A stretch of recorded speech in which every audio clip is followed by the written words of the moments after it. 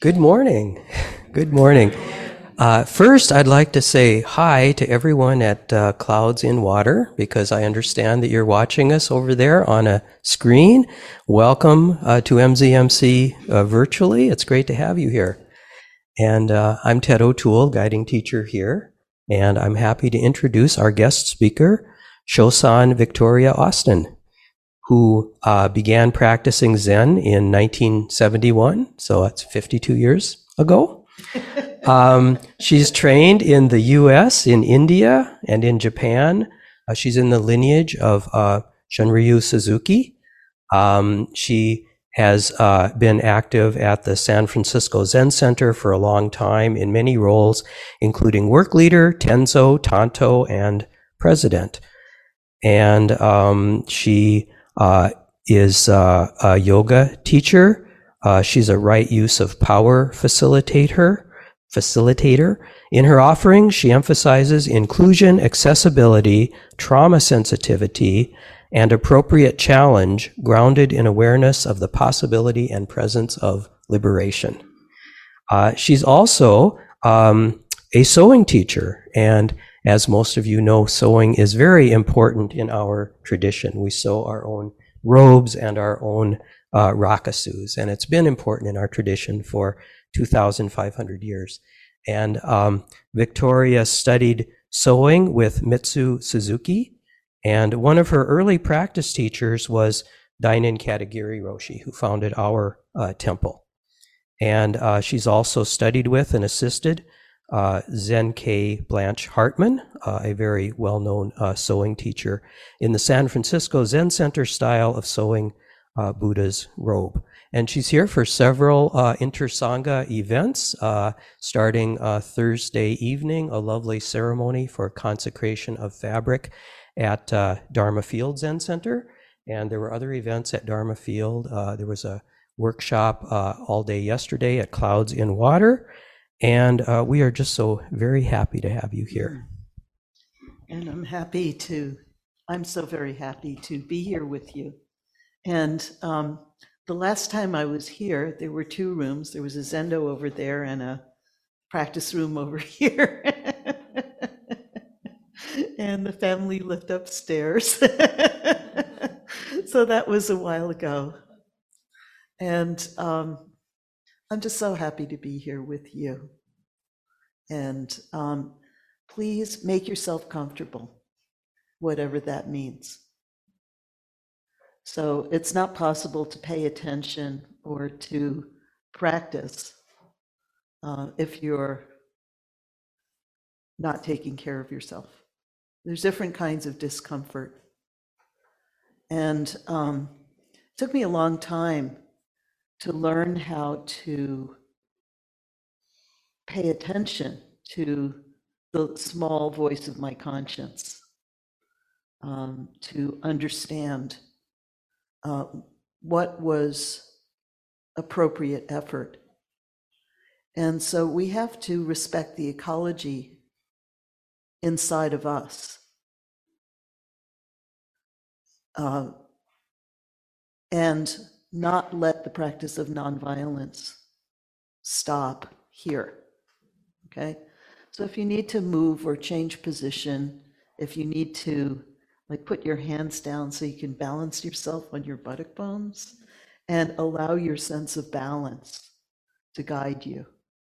And when it becomes forced, move, okay?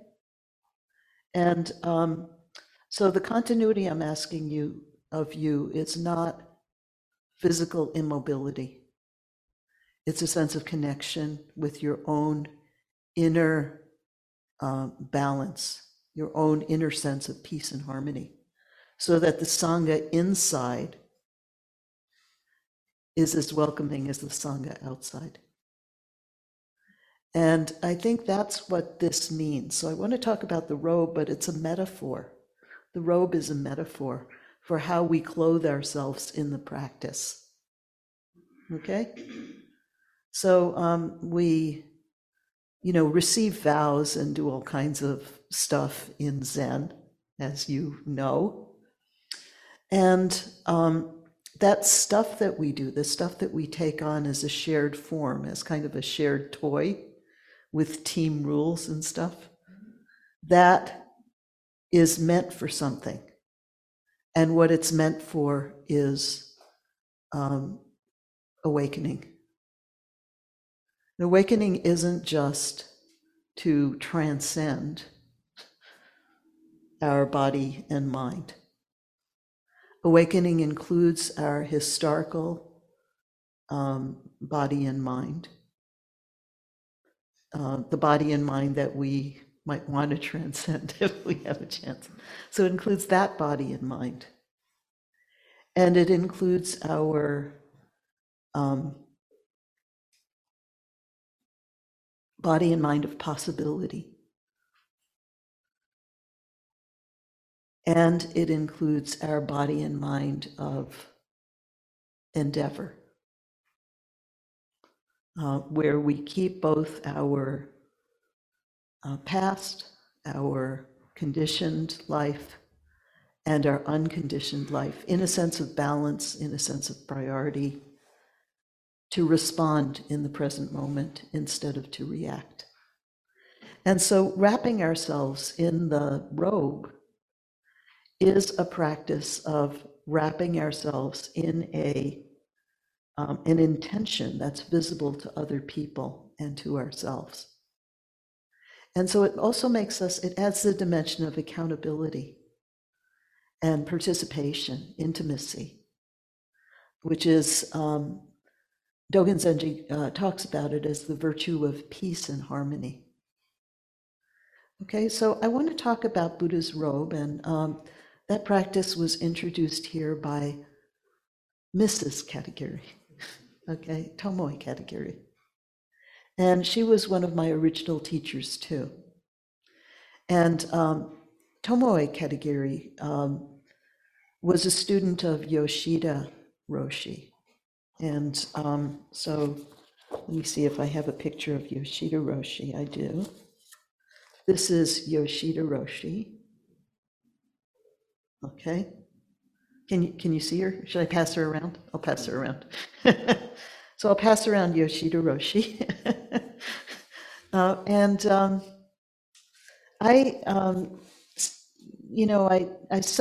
didn't sew with Katagiri Sensei so much because she and Katagiri Roshi were getting ready to go and start this place. But I did study with Joshin-san. Sakai Joshin-san was one of my first sewing teachers, and I can't find her picture right. Oh yeah, there she is. Sakai Joshin-san. So when I met her, she was such a happy person that I had to do whatever she was doing, and that's what Blanche did too. And this is a picture of my elder Dharma sister, Shunbo Zenkei, Blanche Hartman. And she was my partner in crime for a very long time until she couldn't do that anymore due to old age. So I want to talk about the robe as a metaphor for our practice that teaches us the different levels and layers of practice. So I want to start with a yogic concept.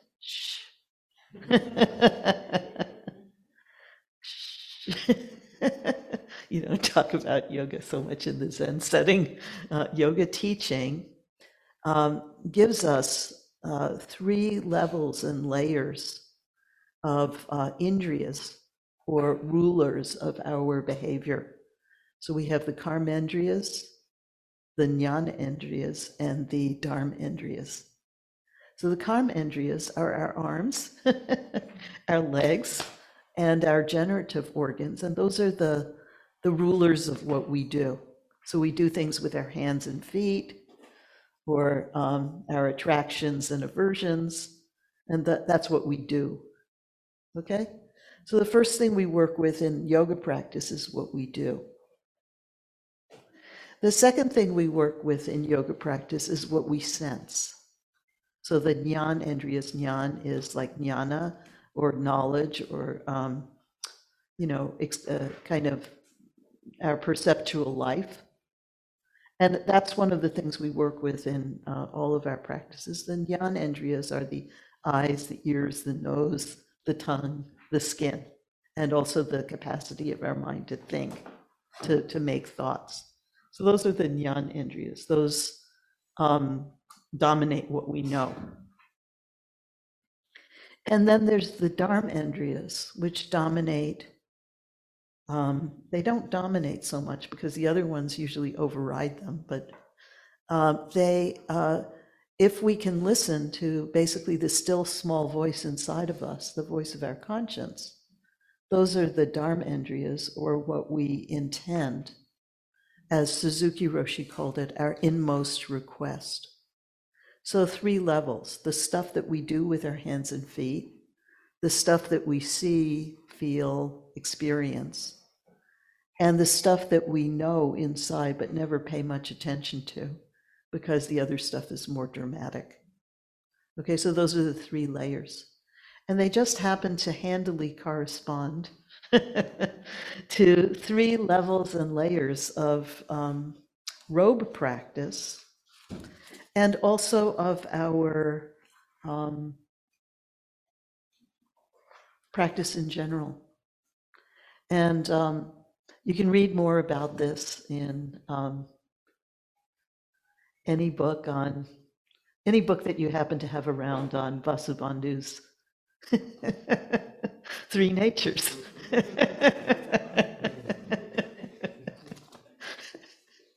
Okay, so there are probably people in this very room who can who are turning all shades of red right now. Who you could ask about the 3 natures. And it's really cool how the 3 natures go with 3 important points about Buddha's robe, because there are people here who wear the robe and people who don't. And also 3 ways in which we receive vows, also with the Indriyas that I just described. It's really interesting. So what we call robe sewing in our practice, and you can read about this more in Tomoe Katagiri Sensei's book on sewing Buddha's robe. You can read about the 3 considerations in Yoho-e. So that robes are clothes, okay? Robes are ceremony, right? And robes are a reminder of Buddha's mind. So those are 3 levels or layers in which we can see not just the robes, but any form that we do. So, like for instance, if you happened to put your hands like this, okay, and you can try it yourself.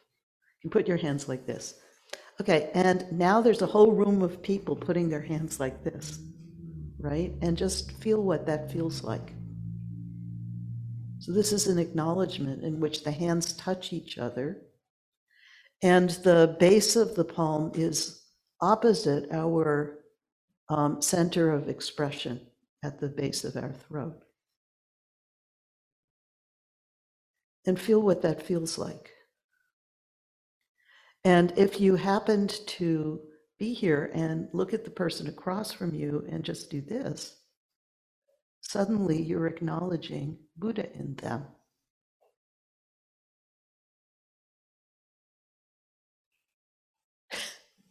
Like, whoa, okay.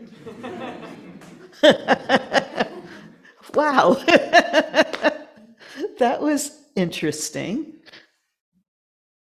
You know, because there are distinct instructions for how to do this. Okay, base of the palm, base of the thumb, upright, para, okay, eyes, okay, got it. And then suddenly, we're in a whole different realm.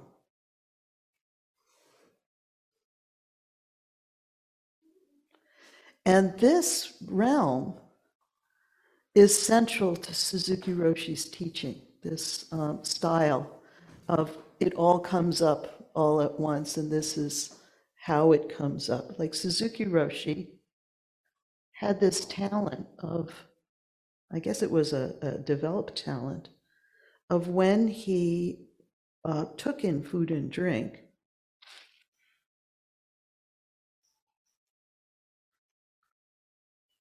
all of it was there.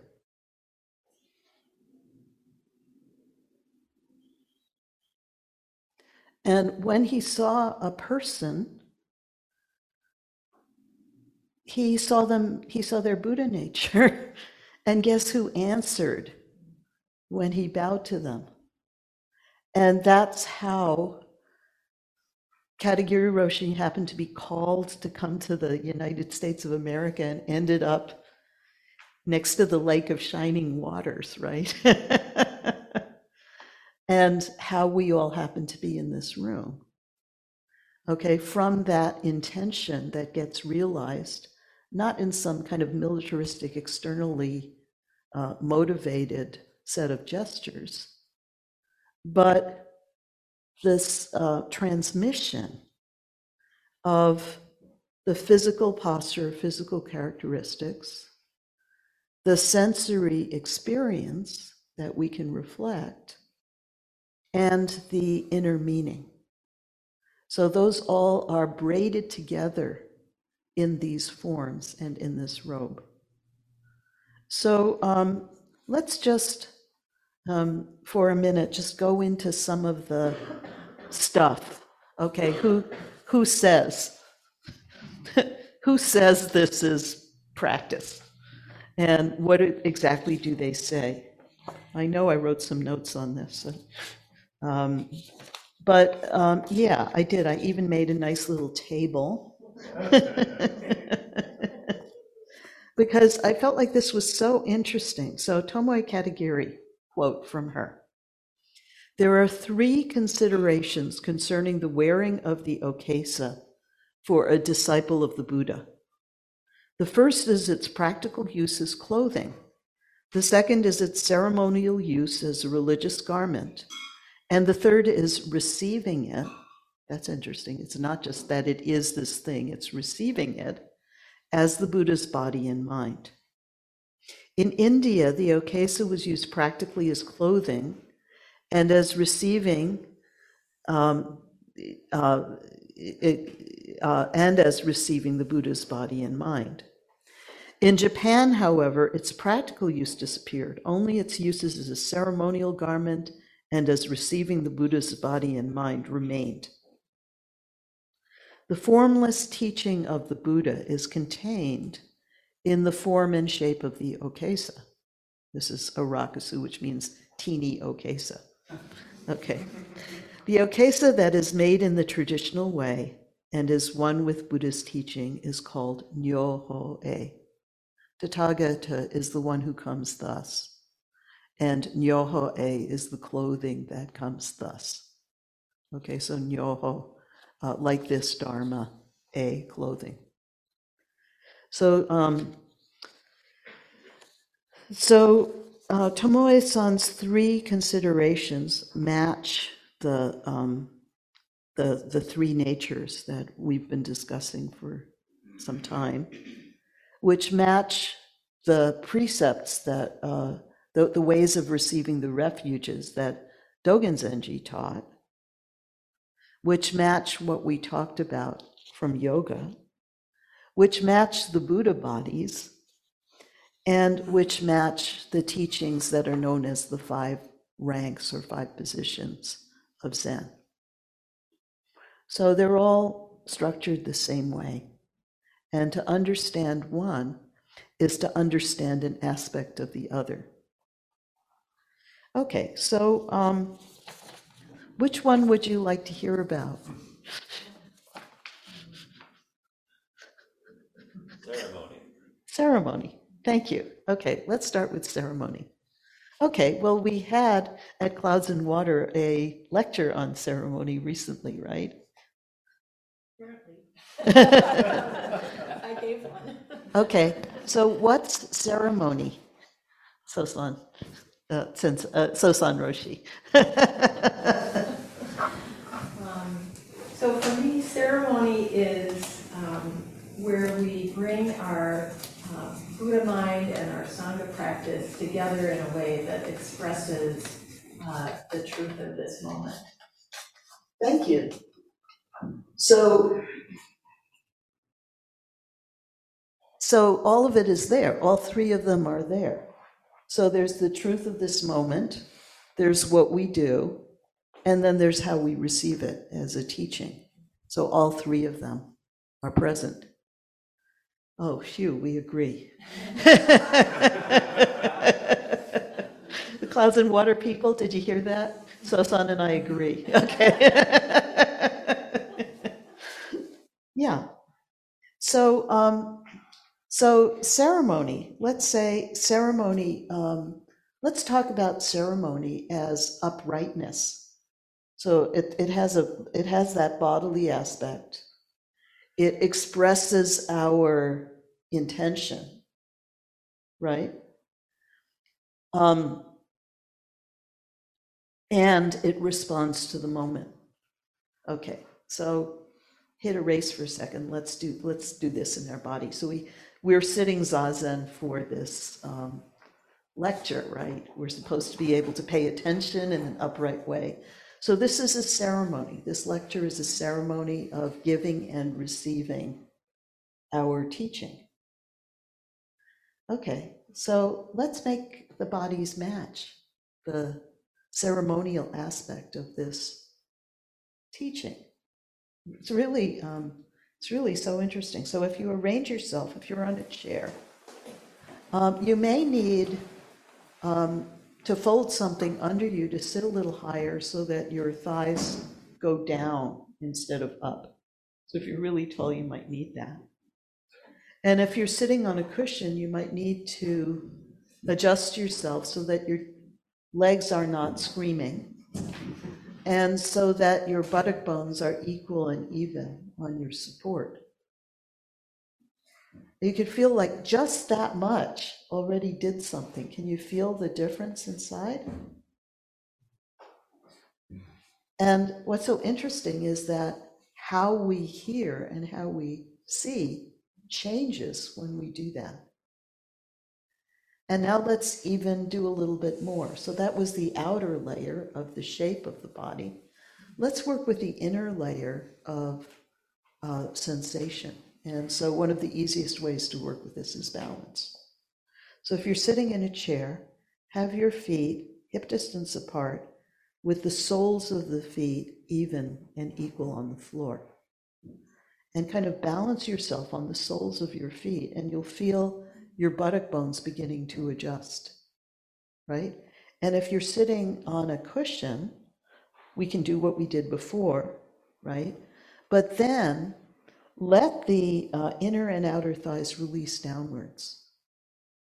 And you'll feel immediately that the spine begins to rise inside. And then it's just a very simple matter, fast forward a year or two, of releasing everything that you don't need to do that, right? And then refreshing your posture as you need to, if you need to respond to the moment. And you'll feel suddenly that not only did your sensory world adjust, but if you lower your eyes, you'll be able to feel rising mind and falling mind with each breath.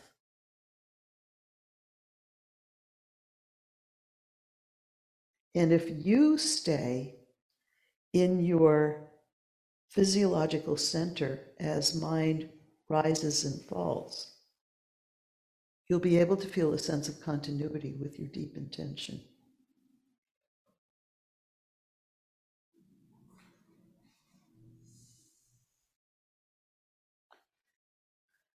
The ceremony of Zazen, it's called that in a text called the Hukan Zazengi.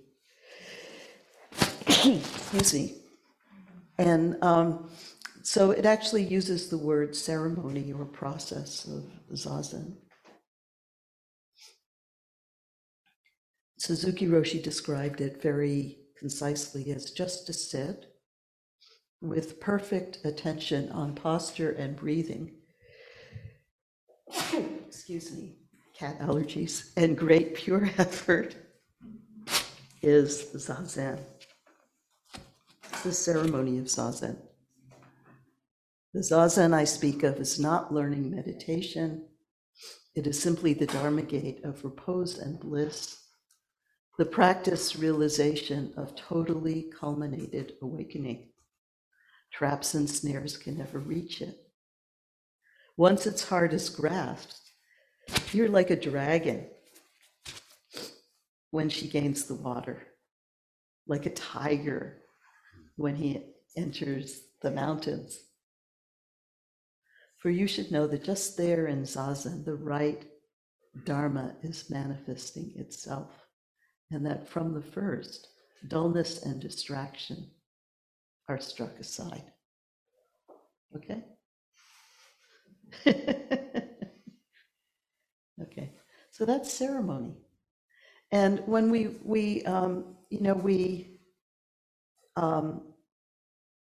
do these things in these choreographed ways, that's what it's meant to do. But this is the basic ceremony, is the ceremony of ourselves right here, moment after moment. Okay, so you could feel how ceremony has in it everything.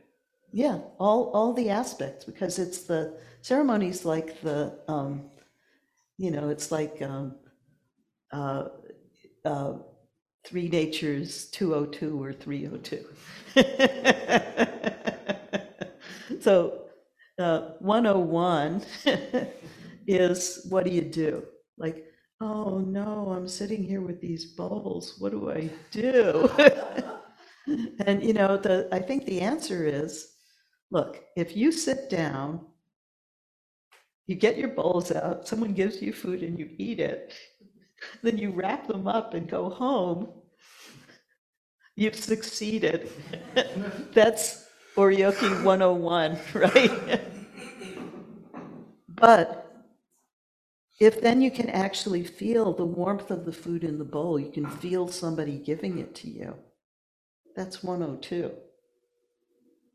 And if you can figure out, okay, with this finger I do this, I hold it that way and I bring it around and then I do this, and you see how the forms are developed to give us ways to make mistakes, no matter how long we've been doing them. And that means that we have to keep responding and stay in this three realms. And this is what Dogen Zenji called in the precepts maintained refuge. There's three types of refuge: single-bodied, manifested, and maintained. Single-bodied, of course, has to do with Dharmakaya, with our united experience, our realized experience. Manifested with our historical experience, our koan experience, and maintained with our life as a ceremony of realization. So I think maybe I'm wondering how I'm doing on time, because it feels like I'm kind of feeling the arc of the morning. And how am I doing on time? And how much? 10:34. 10:34. And what's my schedule? About 20 more minutes. 20 more minutes, including Q&A? Yes. Oh.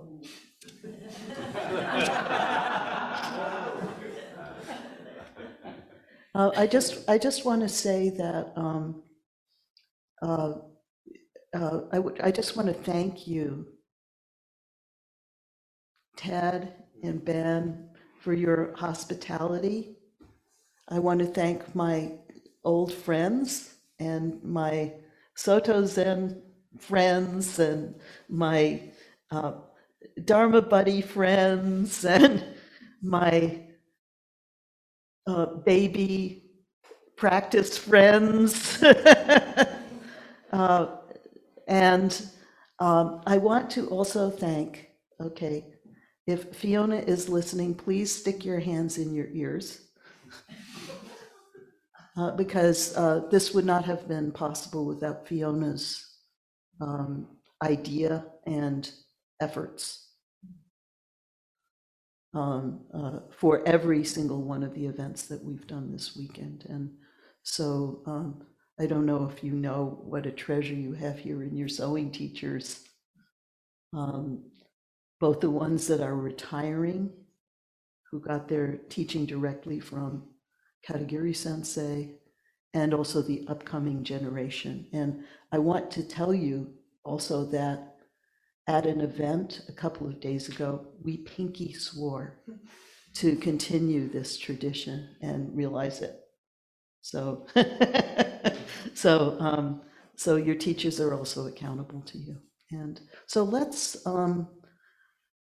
get informal. And if you have any questions or comments or statements or dharma or whatever, please bring them. Okay? Thanks.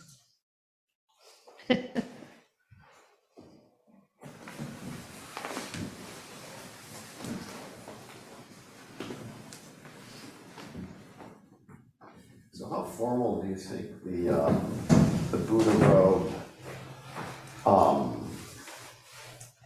should be? I mean, the Buddha robe would include all people sleeping in various states of disarray. So would you sleep with a very organized Buddha robe, or should you sleep in disarray? Yeah. So did you guys hear it, the question, or should I repeat it online? Okay. So how formal should the Buddha robe be? Like, for instance, the sutras talk about people sleeping in Buddha robes, ancient practices of sleeping in the Buddha robe. How much formality do we maintain? And so what I want to say is all of our rules have light, medium, and bold versions. And that if you're a Theravadan practitioner, you're going for the bold.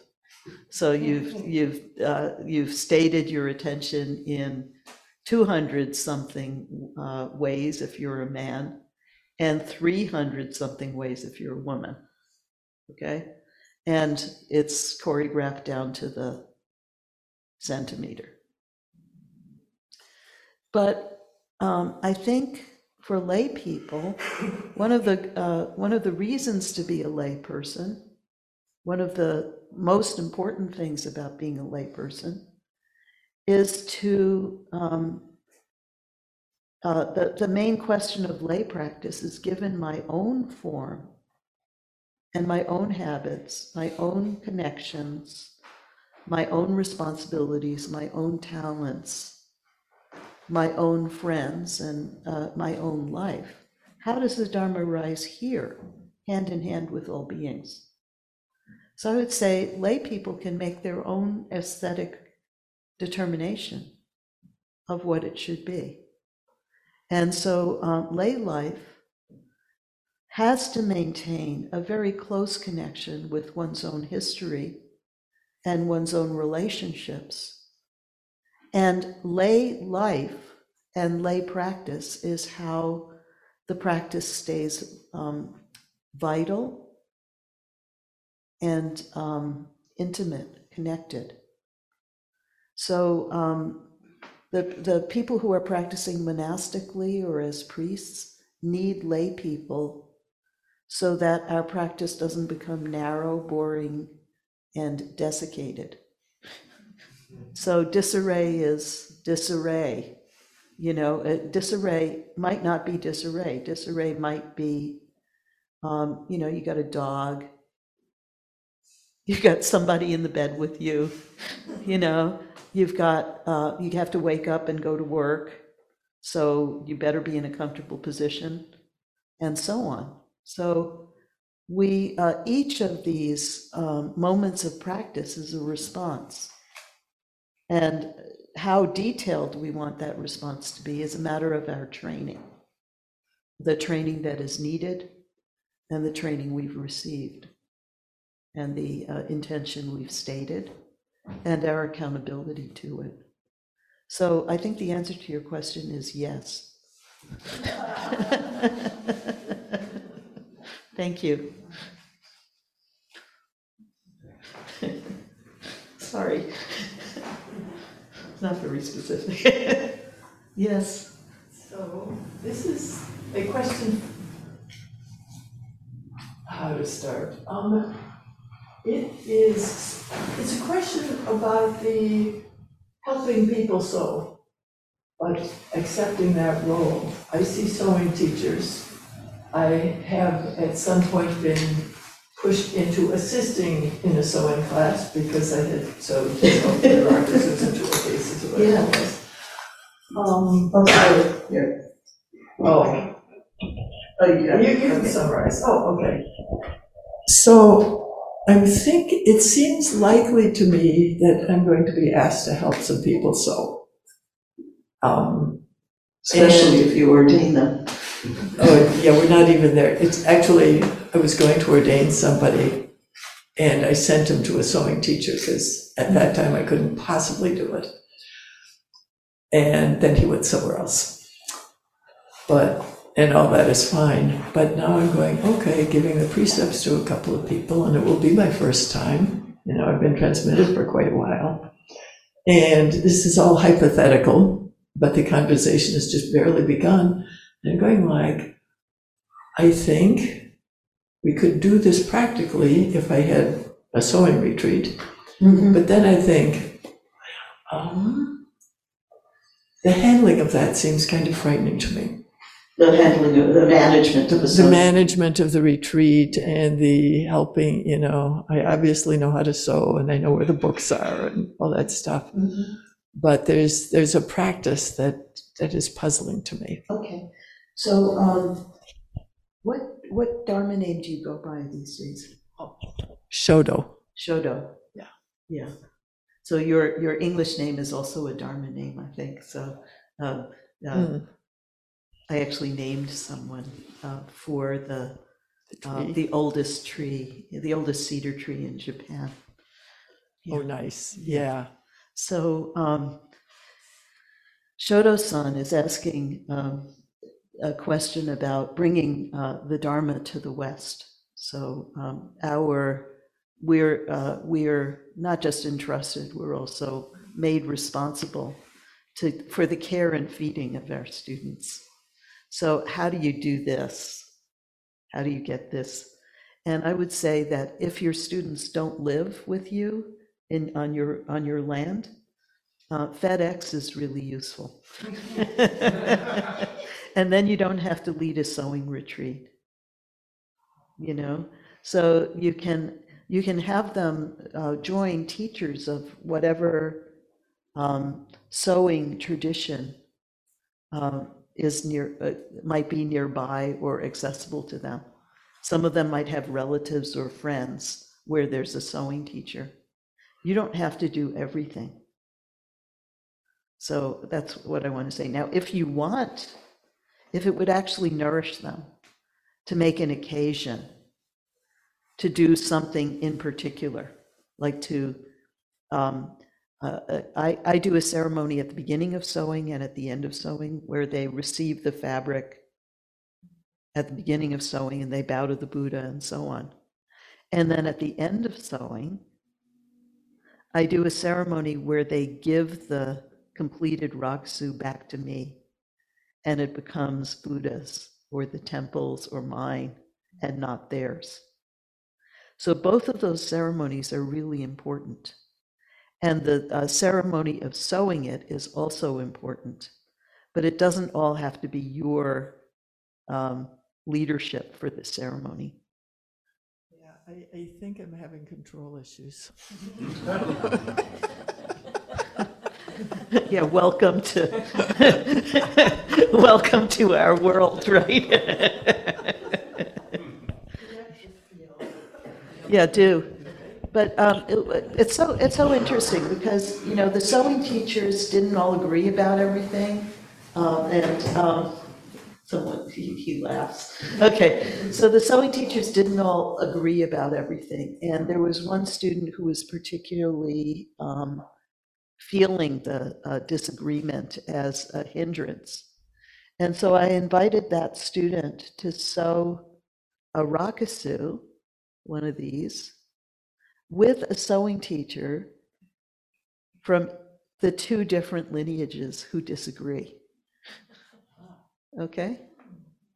So that student just completed their rakusu. And it was a really interesting situation, because what it meant was in every place of disagreement, we had to stop and come to an agreement. So that was interesting. I learned how to do this, this kind of creative dissonance inquiry process, which is really good for changing the focus of control. So I learned how to do it when I was, like 50 years ago or something, 45 years ago. I had a degree in architecture and urban planning with a minor in community design. And one of my teachers was Galen Kranz, who taught at the University of Chicago. And she was a sociologist who specialized in appreciative inquiry. And so I was at a school that was kind of an Ivy League college where, it's like, okay, we ended up with a closet that was this shape. How are they going to use that space? Oh, that's their problem. They're the clients. I wanted to keep my modified grid, and my creative process is the most important thing because I'm the artist here. Okay? So that was the emphasis when I was going to school. So I got really interested in materials, like how do you make concrete, and why didn't architects of the time, why weren't they also engineers so that they could get the most out of their materials and stuff, and that kind of thing. So that kind of process of managing dissonance. And there was also this wonderful game, which was a computer simulation of a county, which was a proto D&D that was invented in the late 1960s. So you had a manual, and it taught you how to be a rapacious developer or a feisty reporter or something. And so the idea of that, running that simulation, was that we would run the county into the ground in 5,000 different ways. It was the most satisfying thing. And so I think that we need some of that spirit of play as we, I think as we begin to ordain people, and we begin to realize that the moment just before priest ordination is when they often go and start a love affair or hate you or something like that. I mean, sorry. But this is all what we have to respond to. And that's why the maintained level of the practice, the skillful level, the Sambhoga level, the responsive level is 202 or ceremony 202 or 302 instead of 101. Yeah, it requires tolerance of, and there's no way to get tolerance, unfortunately. There's no way to get tolerance except by having problems. And having to feel people's rebellion, and like, Mom, I hate you, is a wonderful feature of lay life that a lot of priests don't get to experience. We can learn a lot from our friends who are parents of teenagers. Yeah. So anyway, thank you. And I think that I think I'm coming to the very end of my allotted time. Am I? 5 more minutes. One more question. Yes. Your beautiful point about the personal ecology of practice. and the considerations for. Oh, I can speak louder. No, but they have to hear Oh, you. that's true.